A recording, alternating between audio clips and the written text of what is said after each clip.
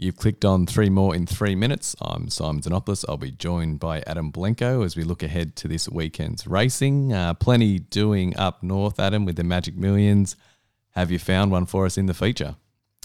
Yeah, I think there's a good bet in the feature. Coolangatta, I don't dismiss as favourite. She's favourite, sure, but I think Russian Conquest for Peter and Paul looks a really good bet against the favourite there.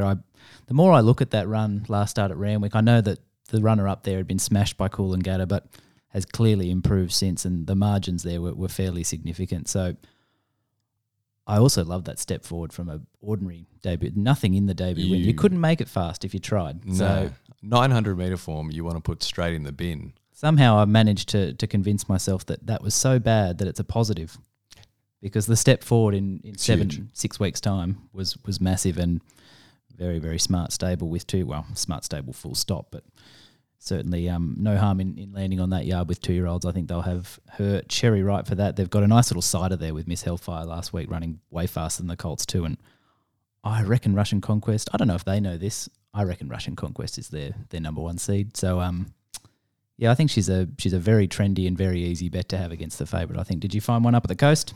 Yeah, I think for me the best bet up there is Away Game. We get to see the rematch of her v Isotope.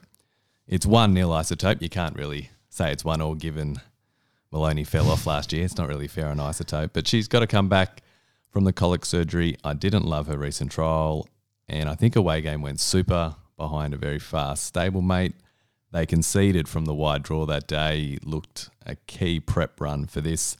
They find McDonald from an inside draw, and all reports are she's going very well up there. So for me, I think she's not favourite at the moment, but I expect her to start favourite and be very hard to beat in race 5. And you've got one back at home for us. Yeah, the Standish away from New Year's Day, but it's held up. It's a good Standish. I think there's some interesting horses there. A couple that resume having had awesome preparations last time in the Astrologist and Turath. It'll be really interesting to see if Turath can go on with what she showed last prep. She went out on a win, and she was on a winning streak and doing plenty right. But the horse I keep landing on is Halvorsen. I think we threw him up here last time, and he wasn't able to quite reel in Maleva, who's in terrific form and must have a chance as well. But up to 1,200 now and gets Jamie Carr, and probably he's going to be back. He's not a Ken Settle closer sort of horse. He's a get back run on type. So he comes with that warning and with that risk. But if Jamie Carr can get him to sort of flow through the gears, I just keep coming back to that first up win, which at the time looked